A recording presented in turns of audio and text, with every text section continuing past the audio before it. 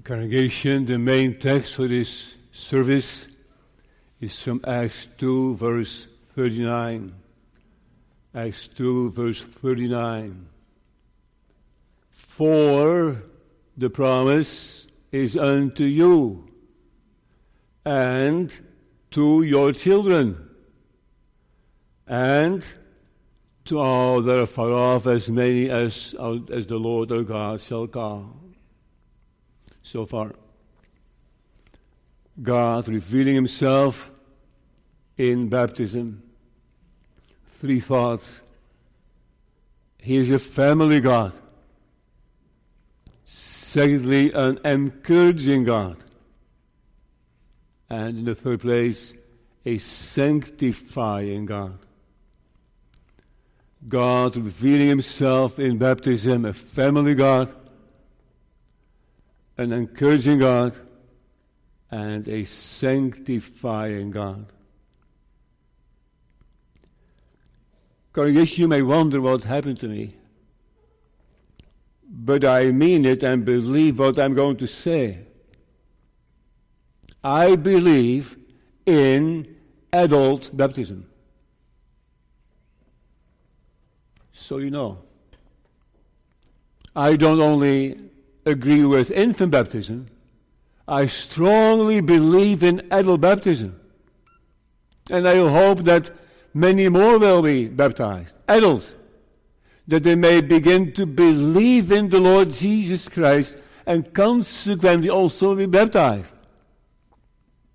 We do this all the time in Bolivia. We baptize adults. And I wish we could baptize more adults.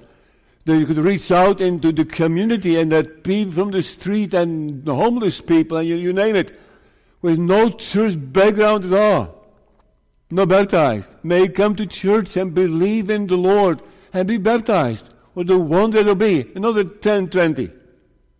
I strongly believe in adult baptism. So when people tell you, yeah, you people believe in infant baptism, right?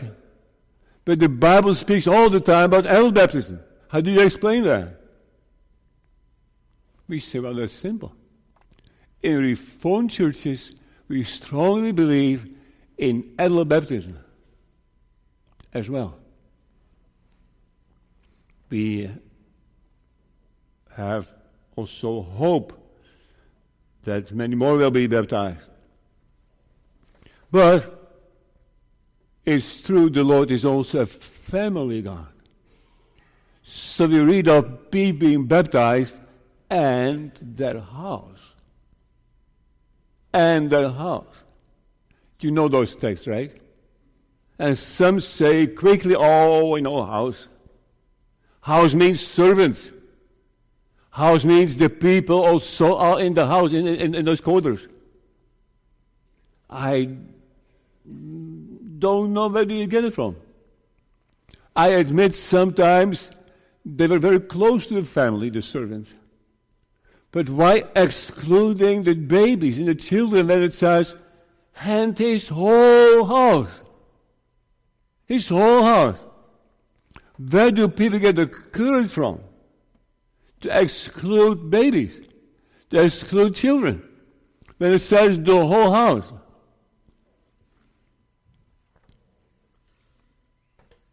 You know about Noah, right? Noah and his people went in the ark, right? So what does the Bible say about that? By faith, Noah, being warned of God of things not seen as yet, moved with fear, prepared an ark to the saving of his house. So Noah's house were his children and their wives. The 8 people. It's his house.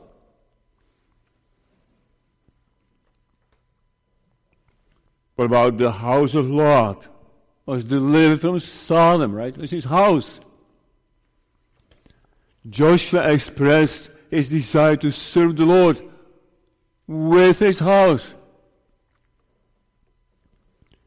And it's also remarkable what the Lord Jesus spoke to Zacchaeus And Jesus said unto him, This day is salvation come to his house. For so much as he is also a son of Abraham. We often think very individualistically. I remember there was a time that I was in Irian Jaya, Indonesia. And a lady came up to me, one of the indigenous people, with a bow and arrows. She said, My father passed away, and I still have his bow and his arrows, and I donate them to you. You may take them home. So I was very happy with that. They're still in my office. But I proposed to also do a competition with the bow and with the arrows. So I shoot an arrow into a banana tree. And then someone else had to also do it, so we are competing. And the people were so uneasy. And they laughed, and something was going on. So I said, what's going on? And this is the first time ever that they see a competition. We don't do that. We never compete. When we play a game, there's no winner, no loser. It's absolutely foreign to that culture. So they think in the group. And when one of those communities were reached with the gospel, and when they were ready to be baptized, the chief was baptized, and his wife, and his children, and the whole village. They had that feeling we belong to each other. We are a family. We are a generation. We are united around the chief. And something of that was also true, not exactly the same, in Israel. The feeling of we are a family. And the Holy Spirit also worked that way. And the Holy Spirit worked in generations, in families. So when it says he was baptized and his whole house, please don't exclude the babies. Don't exclude the young people. 12, 13, 16, 18 years old. The Holy Spirit was working. And the Holy Spirit gave impressions of the truth. And then they were baptized.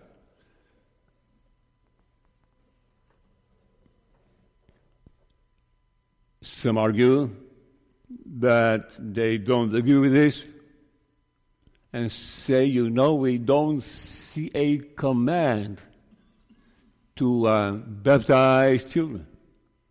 You would think you need to see a command somewhere, right? Also baptize children, say the Lord. That's not in the Bible. I know.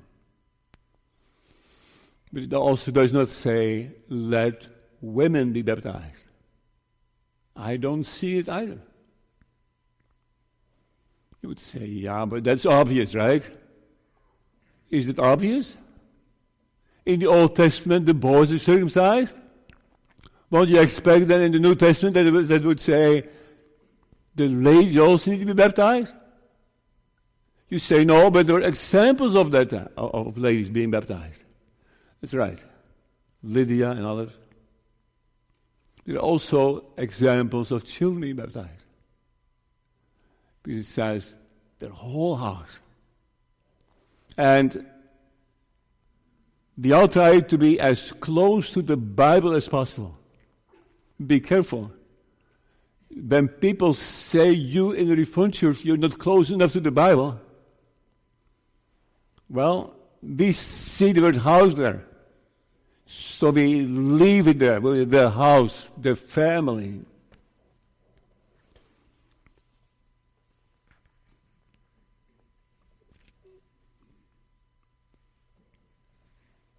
Also, as you know, the person who qualified to be an elder, pastor, had to rule his house well. Also, keeping his children in obedience. There are many texts, just look it up in the concordance with the word house. So often, house means for sure family. And maybe there may also have been servants added to that. But the Lord is a family God. He said to Abram already, and in thy seed, all the families of the earth will be blessed.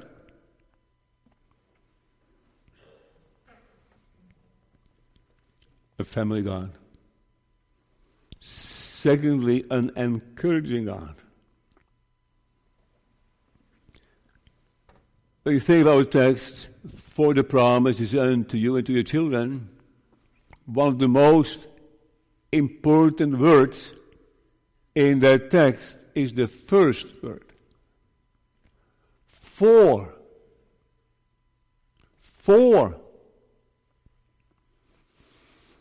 You need to understand the flow of the context. Now, when they heard this, they pricked in the heart. Then Peter said, be baptized. For the promise is unto you. And with many other words. And then they were baptized. So it begins with now, then, for, and then. See the flow? So let us try to understand that flow and why he says for. What is the sense of that verse 39 in the context? It's on the day of Pentecost, right? And the people have seen all those cloven tongues, and they've heard that noise of the mighty wind, and they've heard the sermon of the Apostle Peter, and many are pricked in their hearts, and they say, Amen, brethren, what shall we do? They're slain. They felt so guilty.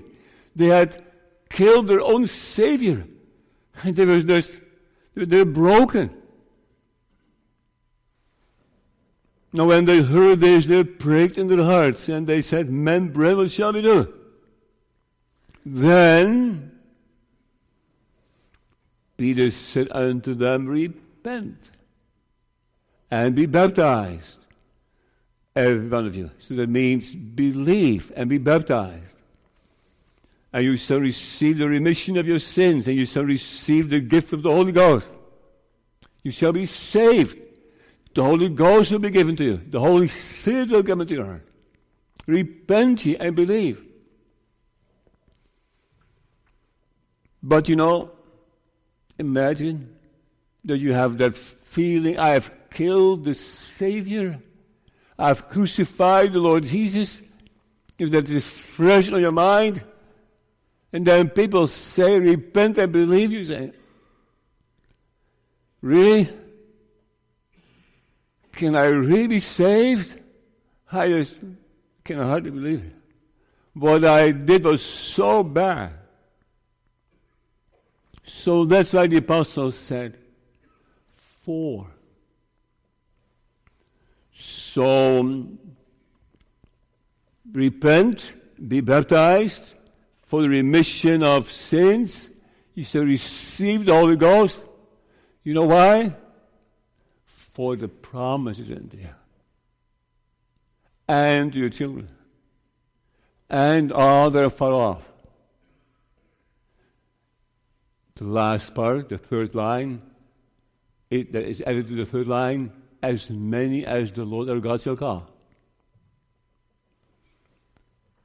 So the Apostle Peter is encouraging the congregation, encouraging the Jews, and says, although you have sinned so grossly and so severely, is salvation. Because the good promise is coming unto you. The gospel is promised. The gospel promise is coming to you. Salvation in the Lord Jesus Christ is coming to you. It's coming to you. To all of you? Or only to the elect? How can that possibly be said? How could the apostle say the salvation, repent and believe is salvation for the elect? For them they're called. Doesn't make any sense. So in the context of encouraging, we have to read this verse as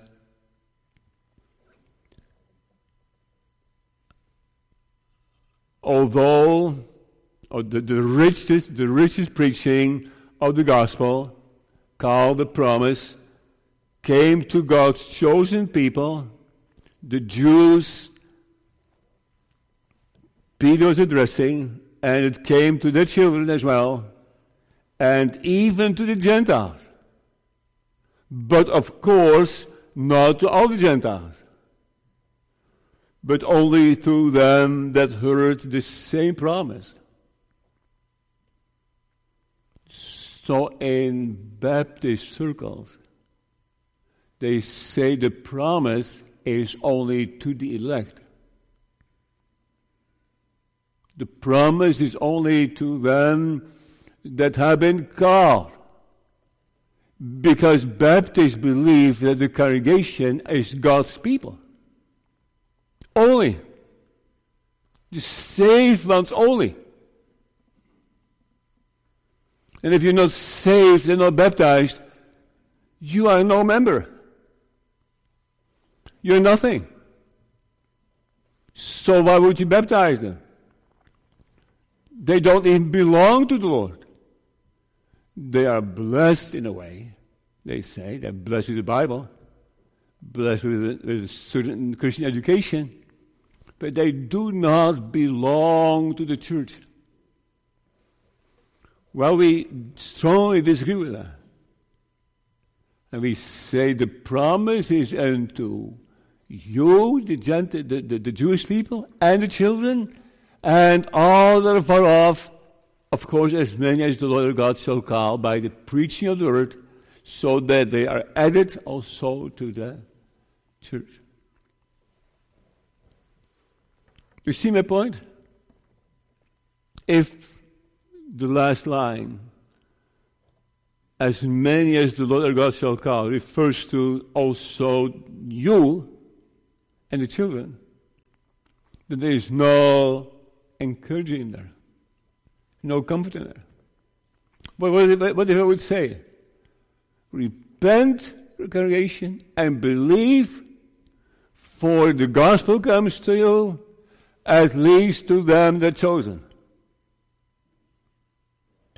You would say, what would you say for them? I don't know if I'm chosen. I don't know if I belong to them that are called. Right. So the promise of the gospel in the preaching, the promise of the Holy Ghost comes to all those Jews and to all the children and only to the called Gentiles. But it is something else. As many as the Lord our God shall call. I looked it up. The word call. A different verse in the Bible for to call.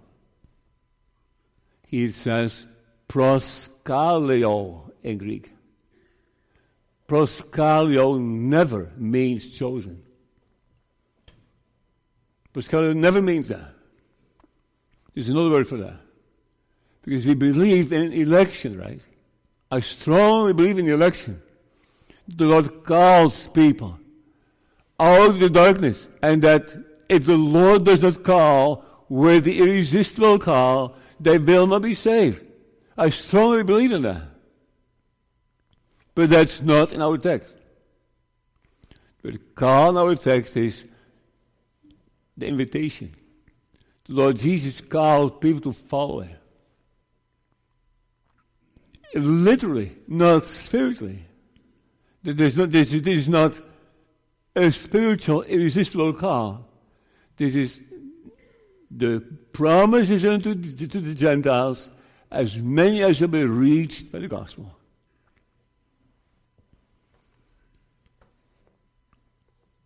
So again, we believe in an outer covenant in the Old Testament and an inner covenant in the Old Testament. And Baptists believe it also, right? In the Old Testament. In the Old Testament you had a covenant with the whole people of Israel, but not all were saved. We agree on that. But now we're talking about the New Testament. And now some say in the New Testament things have changed dramatically. In the New Testament, the church is only the elect. Only the saved ones. We say, no, it is the same. Like in the Old Testament, so it is in the New Testament. Because this text says that the promise is unto you and the children. And that does not mean they are all saved. For the promise is unto you, and with many other words did he testify and exhort, saying, save yourselves from this untaught generation. And then they did gladly receive this word, were baptized. So the glad receiving, so the Apostle Peter, encouraged them by saying, you are a covenant people. So repent you as the Lord means, well, you're a covenant people. And the promise is unto you and to your children. And all afar off, as many as the Lord our God shall call. We believe that there is an outward sanctification, an outward belonging to the gospel. Let me show you. Hebrews 10, verse 29, of how much sorer punishment, most serious punishment, shall he be thought worthy who has trodden under foot the Son of God and has counted the blood of the covenant wherewith he was sanctified an holy thing, and has done despite unto the Spirit of grace. So there are people who are sanctified by the blood of the covenant and not saved. It's the Bible. Or think of 1 Corinthians 7:14. For the unbelieving husband is sanctified by the wife, and the unbelieving wife is sanctified by the husband, else were your children unclean, but now are they holy. In the New Testament, the children are holy. Of believing parents. Holy. Some overvalue that, right? And say, when you're baptized, you're saved. No, we don't say that. But we should not undervalue it either. Sanctified means that you belong in a way to the Lord.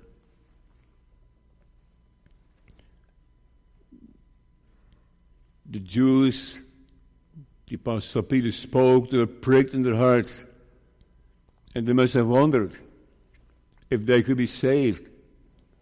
And the answer was yes, because the promise is unto you. That is not the unconditional promise of salvation for the elect. The promise here is the preaching of the gospel. The preaching of the gospel. Otherwise, our forefathers would not have used this text in the form for baptism.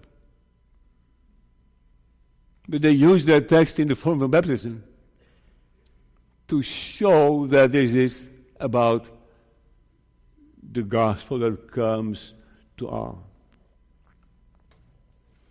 And with many other words, did he testify and exhort. So the Apostle Peter was testifying, was exhorting to repent, to believe, those that pricked in the heart. He didn't say, oh, you pricked in the heart. That's good. You're already on the road. You're converted. He didn't say that. It does not say that 3,000 were pricked in the heart. It doesn't say that. It says many were pricked in their heart. And to all the pricked in the heart, the preaching came. And the exhortation came. And the repenting came. And you had need to be baptized came to them. And the apostle was wrestling with us. He said, you really need that. Have for the promise unto you. And in many other words, he exhorted them. And then they that gladly received the word are baptized. And the same day there were added unto them 3,000 souls. It's essential not to say that 3,000 were pricked in the heart. More than that. Or at least that's not enough.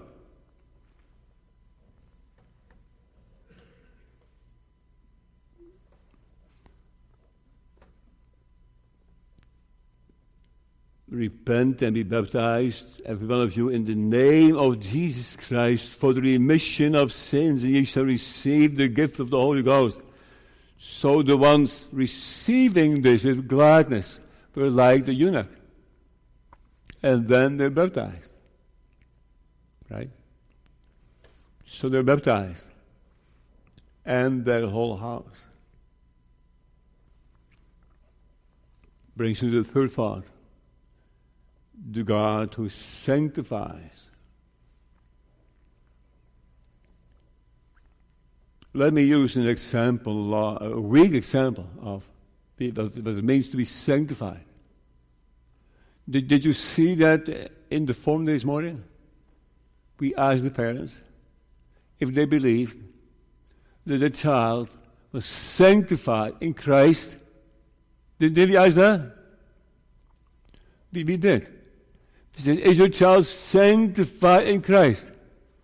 And therefore, as a member of the church, wow, ought to be baptized. Did we say that? We said that. And the parents said, yes. They said, yes, I believe that my child is sanctified in Christ. Did the parents say that the child was saved?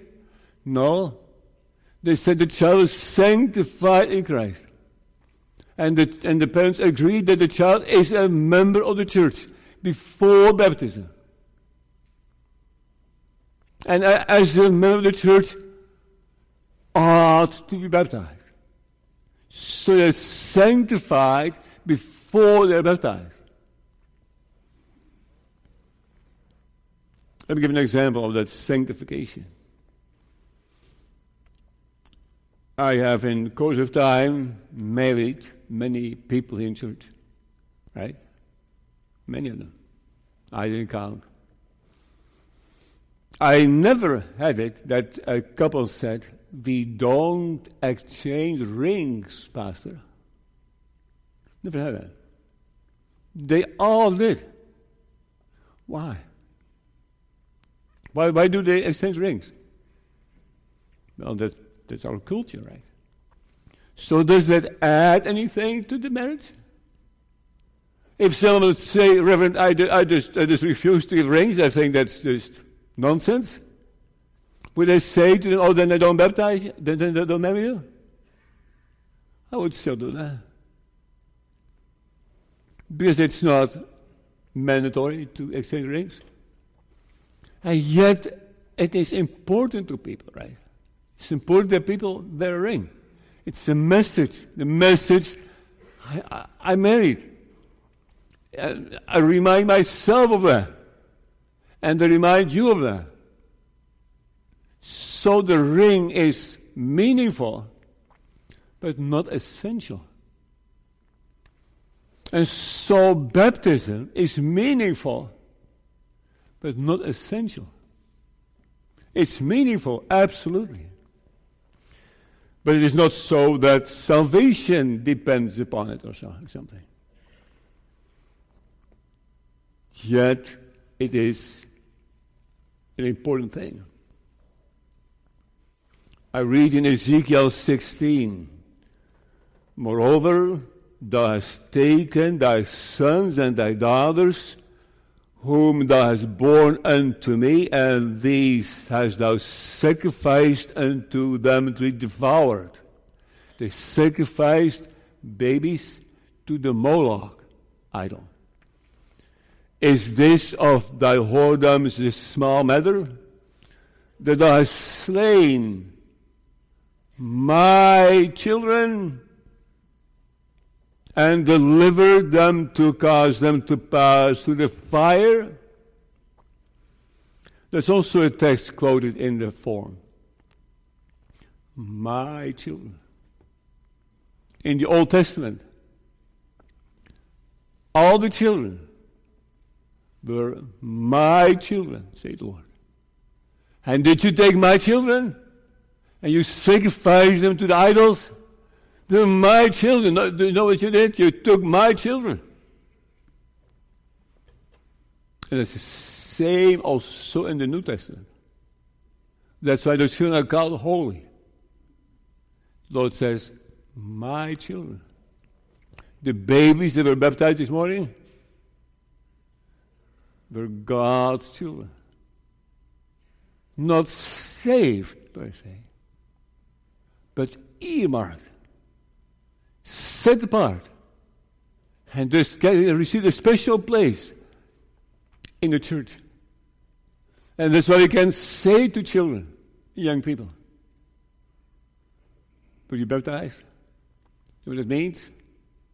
It means that in a not saving way, you belong to the Lord. In a non-saving way, you belong to the congregation. So that doesn't only mean that you have privileges. You know, all churches say that. All churches say that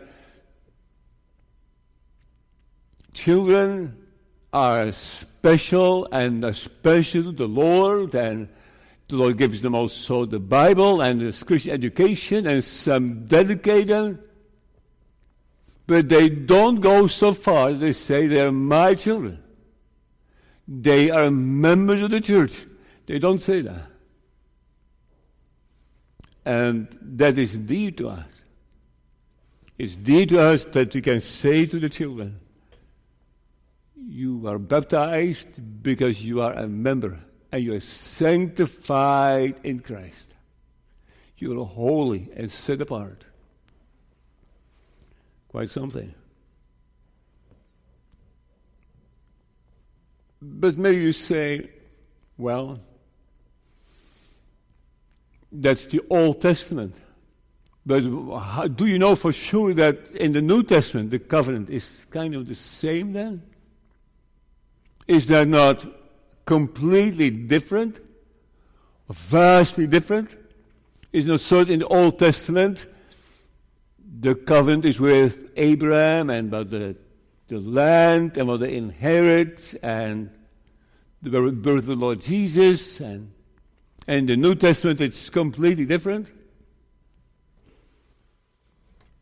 No, that is closer than you think. Of course it's different. We don't circumcise. We only use water. We don't say the same. This old covenant and the new covenant are not the same. But the heart of it is the salvation of sinners through the blood of Christ. Let me show you a text that shows you that it is parallel. Colossians 2. In whom also ye are circumcised, with the circumcision made without hands, in putting off the body of sin by the flesh, by the circumcision of Christ. Got it so far? So circumcised without hands, and putting off the body of sins by the circumcision of Christ. Buried with him, it continues, in baptism. So what I read is, by the circumcision of Christ, that means being buried with him in baptism. That's the explanation of it. So being circumcised and being baptized is parallel. They're both the signs of, in essence, the same covenant.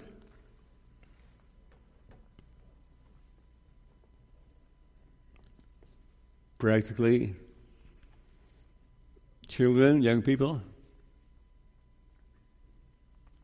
the emphasis is not on your choice so that you can receive adult baptism. The emphasis is on this. The Lord has chosen you already. Not to salvation per se, but He has chosen you. He has separated you. He said, you belong to me. He said, don't go anywhere else. You belong to me. Seek me and live. Now, does the Lord then not say to Gentiles? Yes, but not in the same way. Not with such an emphasis. Not with such wording that they are sanctified in Christ. You know, if someone has a foster child,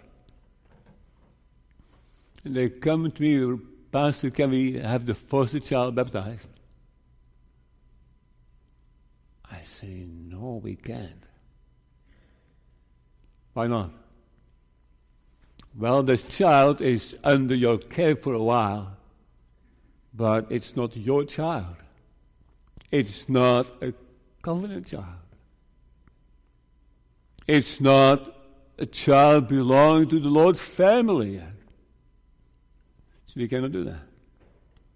We baptize adopted children, yes, because adoption is irreversible. And adoption means that the child comes under those families. Like Abraham, circumcised, also then he borrowed money. So it is irreversible, yes. So young people, you belong to the Lord. And I don't know what you're doing and reading and watching and going. But wherever you go, whatever you do, whatever you watch, keep in mind, you belong to the Lord.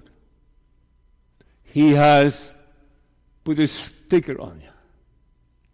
He has said, I'm going to pay special attention to the person.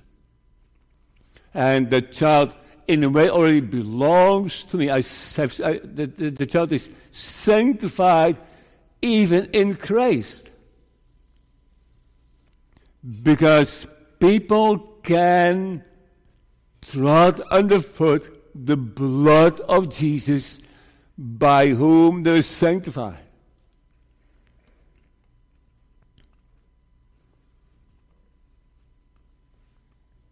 belong to the Lord. In Baptist theology, the blessing of the church is underestimated. To them, only the converts belong to the church. They have no e-mark. They are in no way God's covenant people. We strongly disagree. Because the Lord's promise is unto you. All of you. I'm not connecting this with as many as the Lord our God shall call. No. The promise is unto you. And the promise is unto your children. To all of them. Not saving. And the promise is unto them that are far off. Read the margin of the Dutch translation. You see the same thing.